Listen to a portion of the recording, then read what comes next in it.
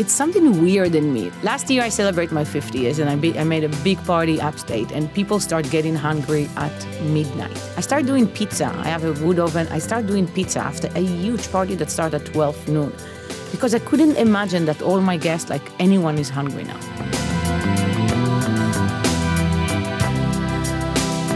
You're listening to the Taste Podcast. I'm Editor-in-Chief Matt Rodbard, here with Senior Editor Anna Hezel.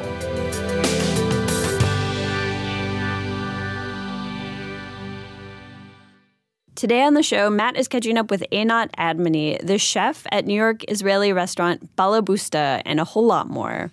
What did you guys talk about? Anna, I've long admired the work of Einat.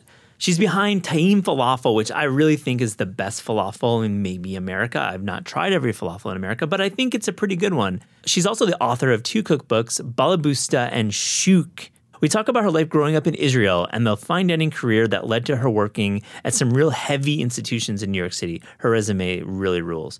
We also talk about her frequent television appearances and why she truly is the ultimate balabusta, which is the Yiddish word that translates to perfect housewife. What a great word. We had a great talk, Anna. Here's Matt talking to Einat.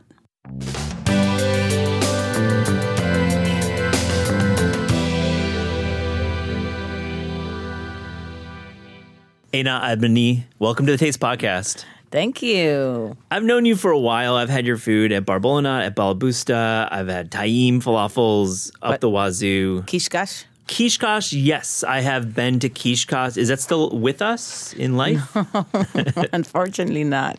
It was a good concept, though. Couscous, right? It was great because it was cheap and delicious and unique, and it's the first time that somebody do a whole concept over amazing, real end-rolled couscous. So I think Taim, your green falafels, your falafels were really what made you who you are in New York in the beginning. But like falafels weren't that big then, right? When you launched them in New York? No, I don't think people was as much familiar with falafel. They used to go, a lot of NYU students used to go to Mamoun, and that's what they know, and they love it. It was cheap and great. But then I think when they start coming to Taim, they realize, oh, wow, there is even a better one. And, you know, we start putting a lot of like new sauces that people wasn't familiar, like amba and schug, that you would see very little in New York back then. Also had few different kind of falafel. So that was very unique. And we brought sabich, which yes, you did. Yeah, amba and shug and sabich are all foods I think now in 2022 we see everywhere. I mean, truly, it's definitely been crystallized in New York and many parts of the country. But you were very early. So what was some of the pushback that you got early? I don't want to be negative, but I want to be articulate because the food was not really embraced widely right away. You had to work, right? So the first year and a half was super tough. Yeah. The location we had on Waverly Place in West Village, and I love the West Village, but it was a Eden street. Nobody passed there. It's not a food traffic. So the first year and a half was so hard. And I was pregnant, and at the beginning I also worked in another restaurant as a chef. So it was a lot of things going on. And my husband just want to close it because it was just make no sense. And I'm like, we're not closing that. I had such a big faith about this falafel because it was nothing around. And I was checking nonstop to see what's going on, who's doing falafel, if anyone do sabich. And then I try other things back then, you know. Like it's funny because we try like to put jachnun, which is like Yamanite bread, and some stuff that people, the brown eggs that we eat on Shabbat. And people said, why the egg is brown? It's look like it's rotten. So we tried back then a lot of new things that didn't catch, but the falafel did after a while, and it started all from one article, I think, in the New York Magazine that started rolling. Was that from the Robs? Yes, Yeah, the double R's. Exactly. You know, and for years, it's so funny because for years after that, everything I did, I always tell Robin the first things I tell them because I have like, you know, the loyalty, they kind of... Yeah, it was nice. Absolutely. And I feel like what you're doing at Balabusta now is just yet another evolution, and I want to get into that. But first, what was life like growing up in Bnei Brak? Like, I feel like you grew up in a very Orthodox part of Israel. So, yes, but my neighborhood when I grew up was very mixed. Not a lot of religious people, actually. And Mostly, I would say Ashkenazi, very little Mizrahi and Sephardic. And when I was around 12, maybe 10, I was a teenager, I think.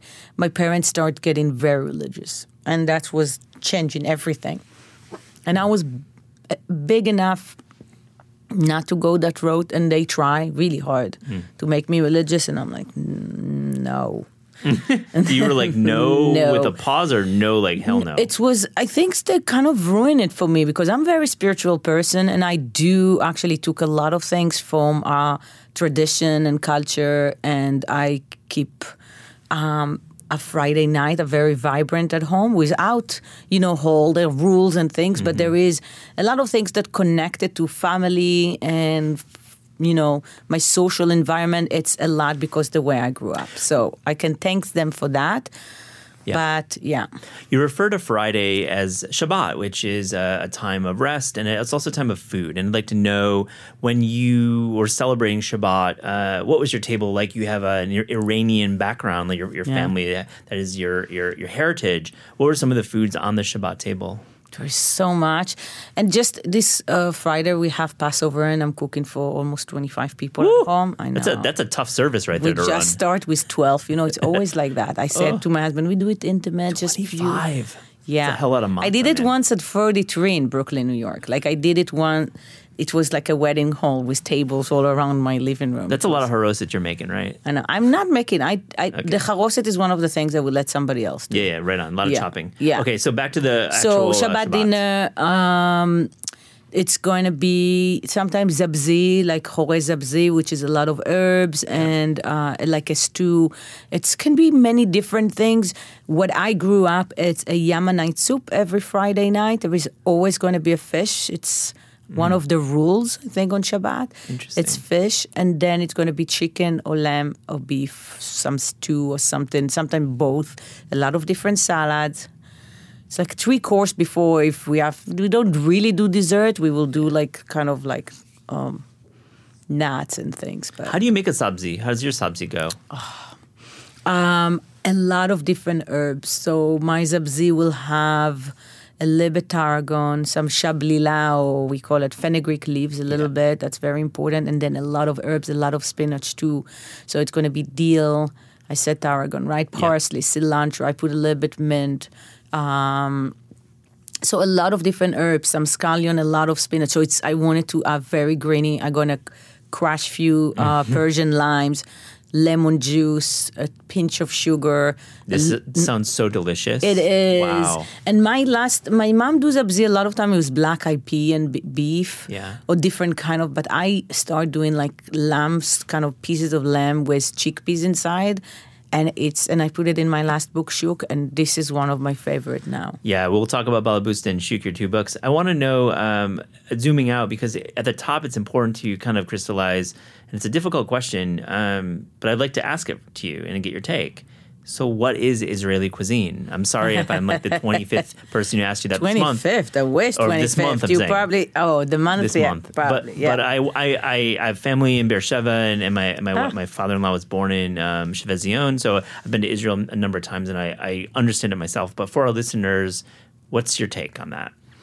It's a very tricky question, I've been asked that so many times, and my interpretation of what is Israeli cuisine, it's a young country that's still playing around it's not like you would go to, my husband is French, you go to France, they have tradition of hundreds of years, Italy the same, a lot of places, they have that long heritage. We are such a young country that probably give us some, more leverage to play around and to figure that out slowly.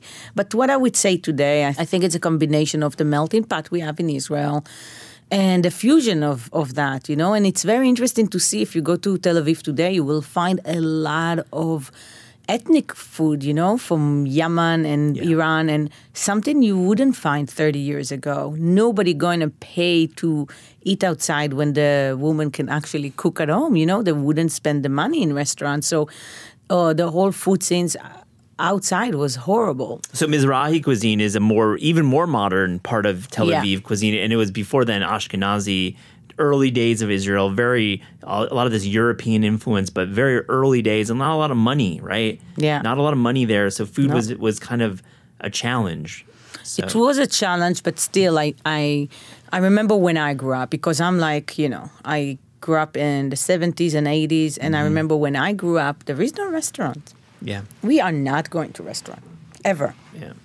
Maybe once in 6 months to some, shipudia, like a place that is very simple, that you have like very basic, but it's not part of our culture. My mom is an amazing cook. We have food on the table every day. And my dad didn't see any reason why. I remember years back, I went to Israel with my brother, and I asked my dad to drop us in the center of Tel Aviv, in Shenkin, because we want to have coffee. And he said, but we have coffee at home. Yeah. Why are you going to spend money on coffee? I can make you coffee now. I'm like, okay, that's not the point. It's such a common experience with older generation. Yeah. We got it at home. But I think if you do go to Tel Aviv, I have to say it is one of the most exciting food cities in the world. I agree. You're going to find so many interesting Mizrahi, Ashkenazi. You're going to find Asian. You're going to find South Asian. And just tell us about Tel Aviv in general. Do you visit often? Yes, I'm going in a few months. Ooh. I've been in last June. Pre-pandemic, I went at least twice a year. I have a lot of family and friends. My mom still lives in Bnei Brak. And I love it. And when I'm there, I always stay in Tel Aviv with my family. And it's just magnificent. The food is really, almost everywhere you're going to go, a tiny hole in a wall, you're going to find great food. Absolutely. I think, most of the stuff, I think the bread is extraordinary. Every tourist that I'm talking, friends that, have no connection to Israel, but going to visit, they talk about the bread, that everywhere they go, they got warm and great bread. So. Oh, can we talk about glida? A what? The dairy, glita? Glida. Yeah, glida. Yeah. They have good ice cream as well. Yeah, there is a lot of good things. And I want to go back to the Israeli things, the cuisine. I think it's a lot about the agriculture. Sure. It's a lot about the way they grow cucumber and the vegetable we have there. They're just amazing. Cucumbers are a different element. Yeah. It's a different species. It's a different type. You start finding them here now, which is great. Oh, yeah? I start finding Persian cucumber almost everywhere. They're not as good, but they start getting sweeter here and great. I see more and more, start having more resemblance, which is amazing for me because I can, my Israeli salad is better now. Put it on your menu with the fundamental dish, Israeli salad. Maybe some hearts of palm in there. No, but last summer we put on a menu a whole cucumber things with 3 different kind of cucumber. The fakus, which is a white cucumber, Palestinian one.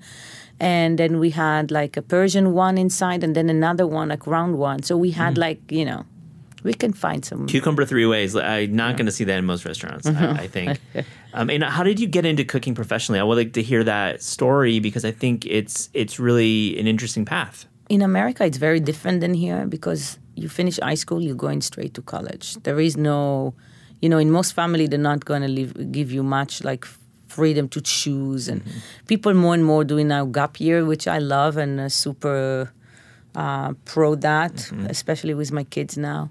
But in Israel, it's a very different thing. It's we're going to military for 2 years. Exactly, military service, which, 2 years. Forget about the military and the idea of that, but there is a lot, a lot of great things happened for me because I went to military personally. It's sense of relationship that I don't find much here, a strong friendship forever, loyalty, and there is a lot of things that I gain out of these 2 years. And what's happened to a lot of Israeli after the military, they don't want to go still study because they've just been in military for 2 or 3 years and then they're going to travel. So that's what I did. So I finished high school, barely finished high school.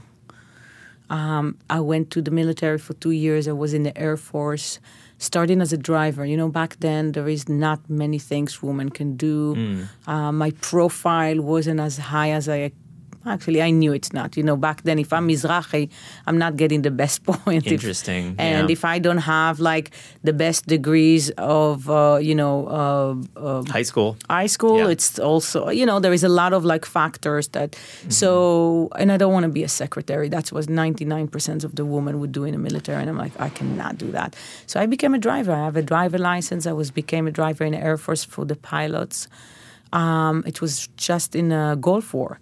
And I became a cook very fast. I became the head cook of the division. And but I found myself during the years after that's what happened. Yeah. It doesn't matter where I am. If I'm in a party with friends in the Negev, south of Tel Aviv, and we do something and somebody said, I'm hungry, boom, I'm like making, I just celebrate my... It's probably from your mother. You said your mother was an amazing cook. She probably informed you with this tradition. No, but it's something weird in me. Like last year I celebrate my 50 years and I made a big party upstate and people start getting hungry at midnight.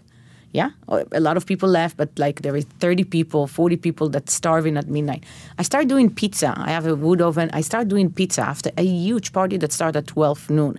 Because I couldn't imagine that all my guests, like anyone is hungry now. Yeah. But I always like that. My husband used to work at Balthazar as a waiter. He used to come at 2 a.m. and I was awake and he's like, oh my God, I'm so hungry. I would jump to the kitchen and make him food. So this is how you kind of reacted when one of the Air Force pilots was like, I'm hungry, he made some food. They used to bring citizen women from a city close by and I always watch them, what they do. So they used to do focaccia and some things that I'm not familiar with.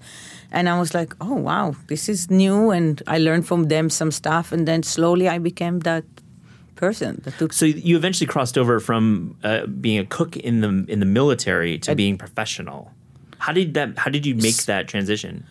But I became a cook. It wasn't my job as a military. Everybody said, oh, she cooked in the military. It wasn't. I was a driver that became a cook because I just really enjoy that. And everybody realized, oh, she can cook. Well, let's put her there.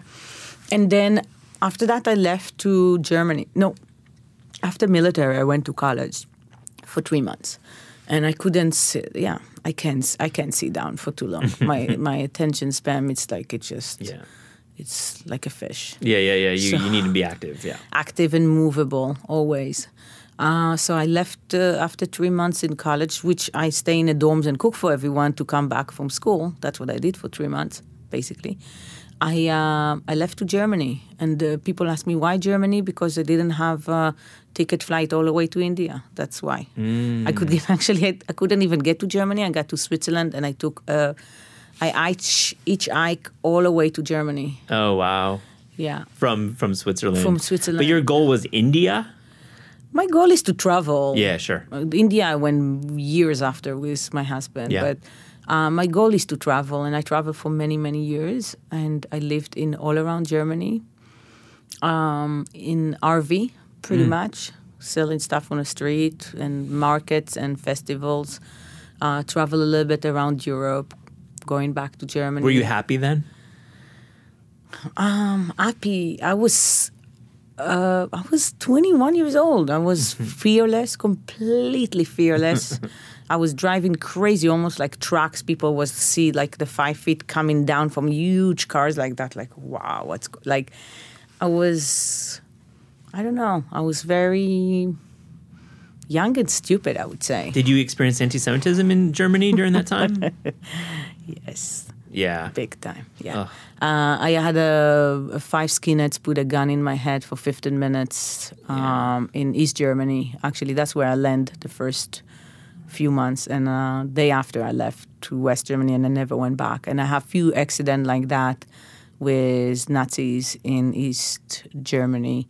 And also, like, when you go down, Germany is very different. And today, I'm sure it's much more progressive than used to be back then. But when you go in a Bavaria and all that area and you go up, it's changing, They're much more territorial and like patriot, I would say, Yeah, that's where my family comes from, Bavaria. Yeah. Oh, wow. They are really different than people in Düsseldorf and up. Yeah, and also as my beautiful skin, my gorgeous dark skin is not really always, immediate things I'm Turkish or they assume it's just I'm sorry that happened to you, and I wanted to and thank you for sharing. I just wanted to get that out because I think it's challenging being out there in the world from where you come from, especially in Germany. But this is and people always ask me why you went there. I'm like, because it was a great place back then to make money and travel. So I was there for 5 years. Every year I work from March or April until Christmas. And the minute Christmas, after Christmas, I was travel. So I've been in Thailand for 3 months, sitting on a beach for... Sounds tough. I traveled for almost 7 years. I've been everywhere. Yeah. What a great life. But you ended up in the States. Like, you ended up in the States. And it wasn't... And you're cooking professionally here in the States. I know, it's weird because I never planned. I didn't have a kid. Oh, one day I want to be in New York. Nothing like that. I actually... When I decided to be a cook, I was around 26. I'm like, okay, now I need to kind of settle. Like, this is crazy. I'm not going to stay in Germany for much longer. I had enough. Mm-hmm. I need to go back home and find what I want to do. And and it was a hard decision. And I realized that the one thing I can do and not get bored, because again, I'm all over the place. My brain is working nonstop. I think I want to do a million different things. But what I find out that the one thing I can do forever, and it's so nice because most of my chefs now kind of losing joy for cooking after 20 years. It's like, I still have it. And I'm happy it was the best decision of my life because I said there's one thing that I can do all the time without ever get bored. And that's what happened. I went back to Israel. I went to culinary school, 10 months program. After that, I worked in the best restaurant back then in Israel called Keren under Chaim Cohen. Mm-hmm. And I worked there for 2 years. I met a boyfriend that became my husband for a very, very short time later. Young husband, yeah. Young husband. Yeah. They're always young husbands. Yeah, always. Those are the ones that don't last, those young husbands. No, Stefan was young. I met my husband when he was 24, 25. Oh, my goodness. Exactly. And then we came here because that was his dream. So I'm like, okay, I would join you for a few months internship and stage somewhere. That was the plan. That's how it starts, that 2-month internship. Where'd you work in New York? What was your internship? It's like, so I started actually at the beginning in Florida. Okay. And then we came here because it was so cold here. I was scared. Mm-hmm. But it's New York, right? You had to be here. Is that right? Of course. So we came here and I think my first restaurant was Bolo, Bobby Flay. Whoa, there you go. Your guy. That's your guy. I know. He was my first chef here. So my first restaurant was Bolo. And after that was Tabla. I work under Floyd. Yeah. And I work at Danube. I work in many different restaurants. Danube, okay. Mm-hmm. Patria. Wow, that was my favorite. Sorry, what was that? Patria. You remember Patria? No. It was Nuevo Latino. The beginning was Douglas Rodriguez. It was where is Barbunia today on 20th and Park. Yep, iconic location, 20th and Park. I know that space.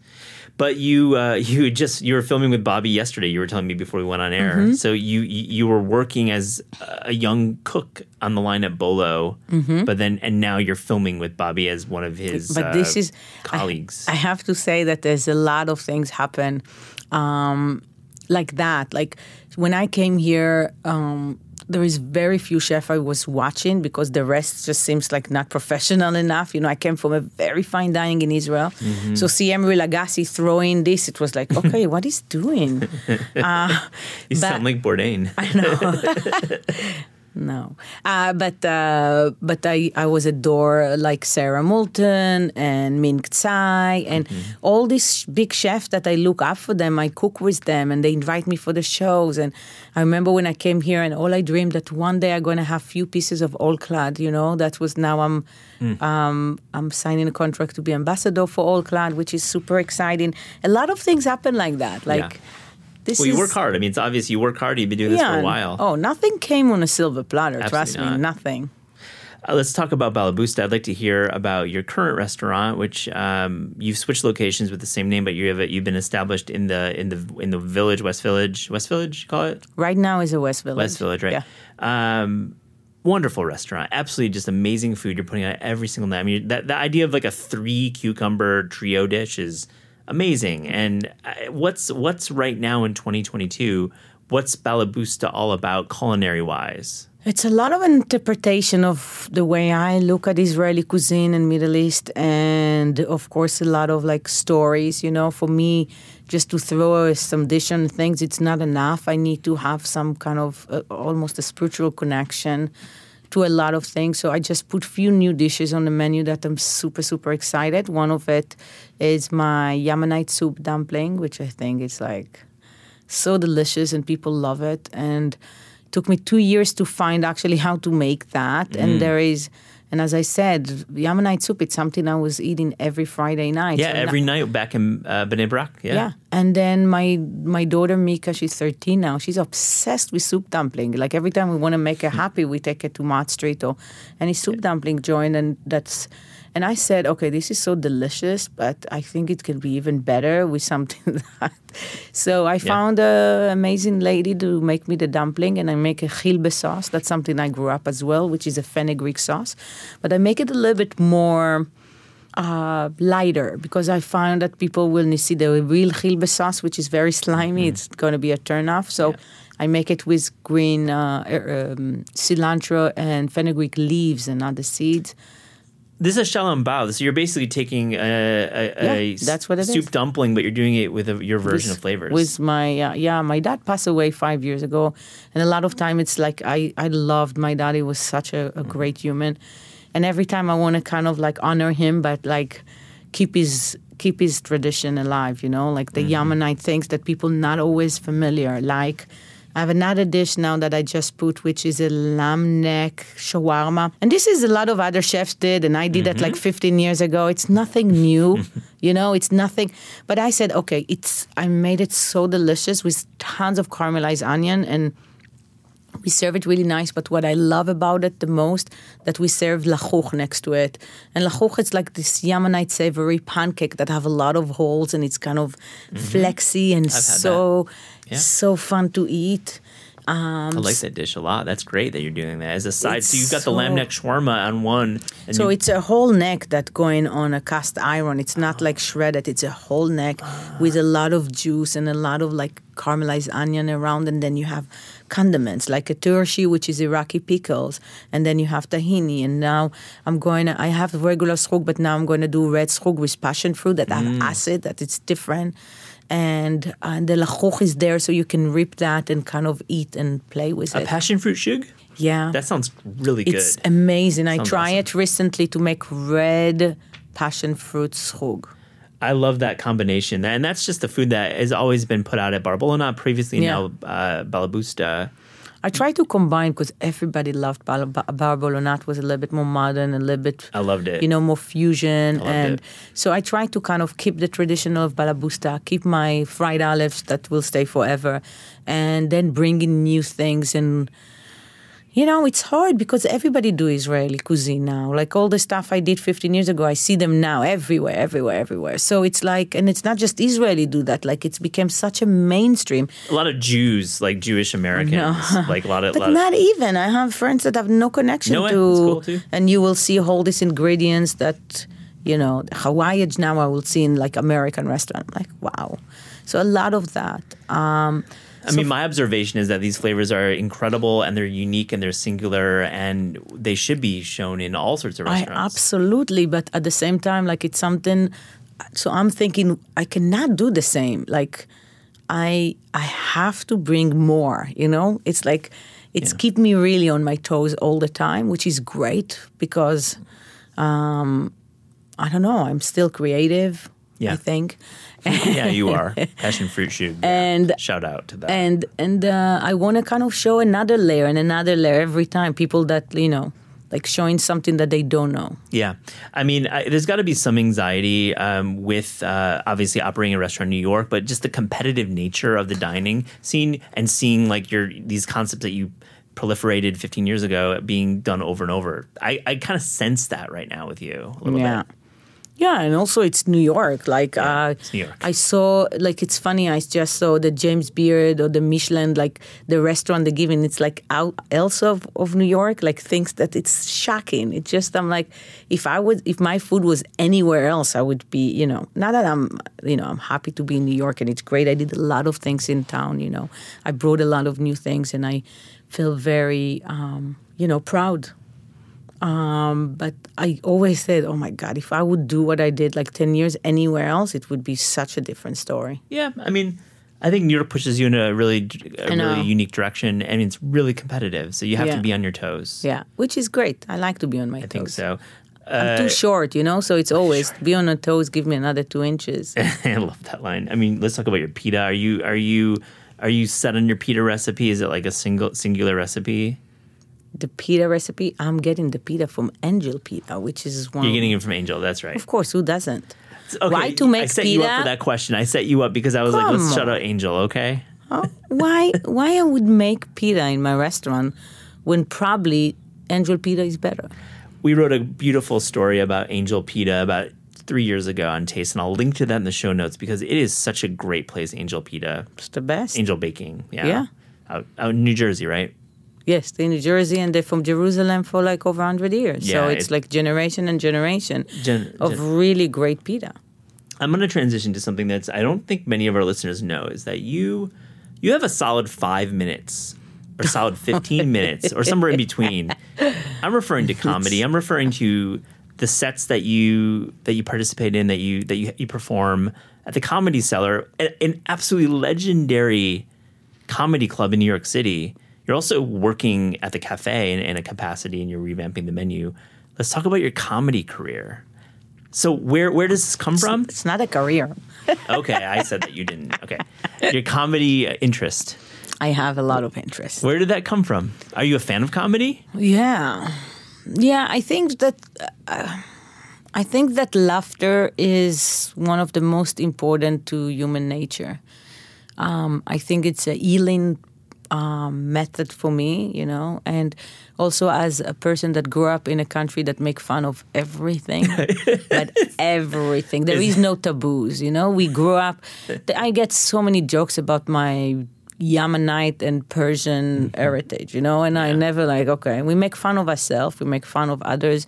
There is even the most tragic, events in our life that became comedy. This is what I really, when people ask me why I miss in Israel, that's one of the things. It's that the lightest of everything that is not, you need to be PC all the time.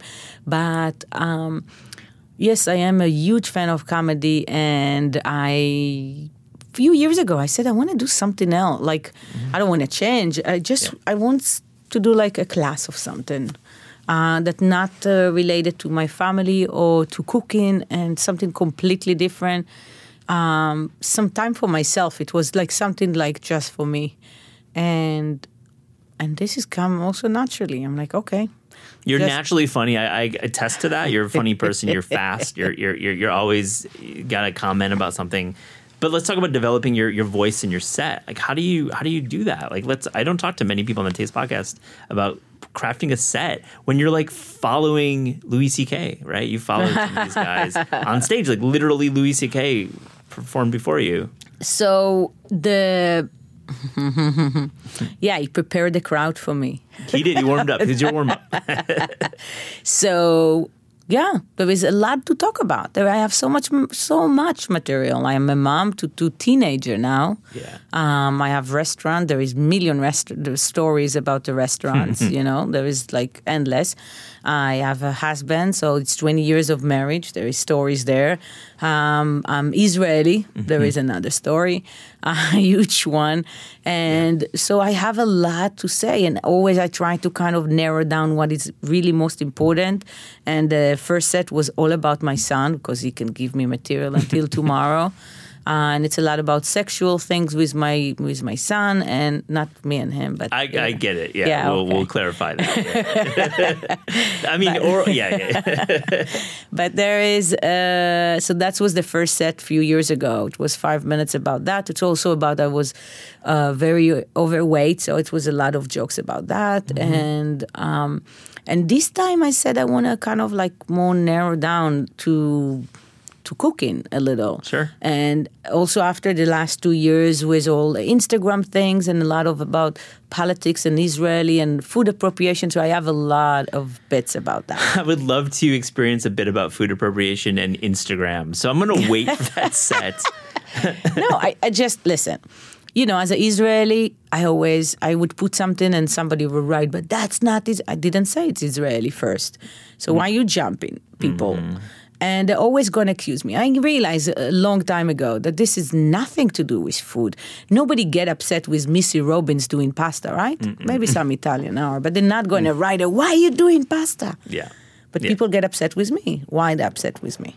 It's going to be a routine that I'm sure we should follow and see on Instagram ourselves. Put that routine on Instagram. No, but my jokes is that my mother is Persian, my dad is Yemenite, and according to Ancestry.com, I'm fucking bleed hummus. Good joke. I didn't want to ask you about a joke. That's funny. And what is the funniest food? I don't know. Funniest food, always devil eggs for me. I don't know why. Because they make you fart a lot. I don't know. That's Sanchok. That would be Sanchok, man. Yeah.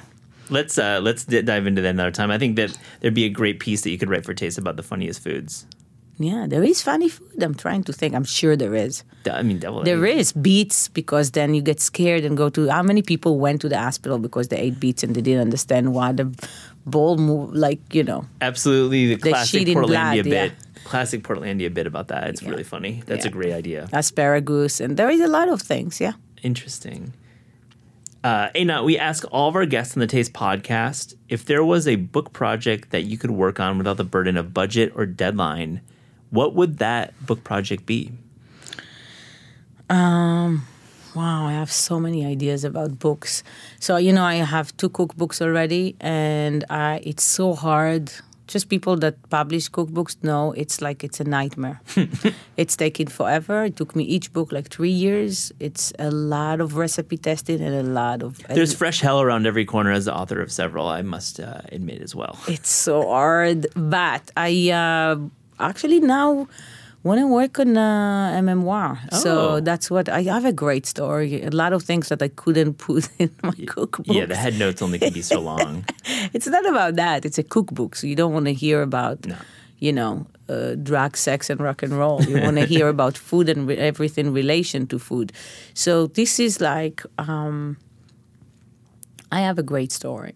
No, you have. We've talked about a lot of some of it today. I want to put it up, and obviously I want to put it in the most comic way possible. I want somebody that read it that can cry and laugh at the same moment. That's my goal. And crying from laughter, yeah. But I need to make it comic at the same time. So that's my goal. I have no doubt you will. Einat Adbony, thank you for joining the Taste Podcast. Thank you for having me. The Taste Podcast is hosted by Matt Rodbard and me, Anna Hezel. The show is produced by Pat Stango and edited by Clayton Gumbert. Our theme music is by Steve Rydell. Visit Taste online at tastecooking.com and make sure to subscribe to our newsletter. Thanks for listening.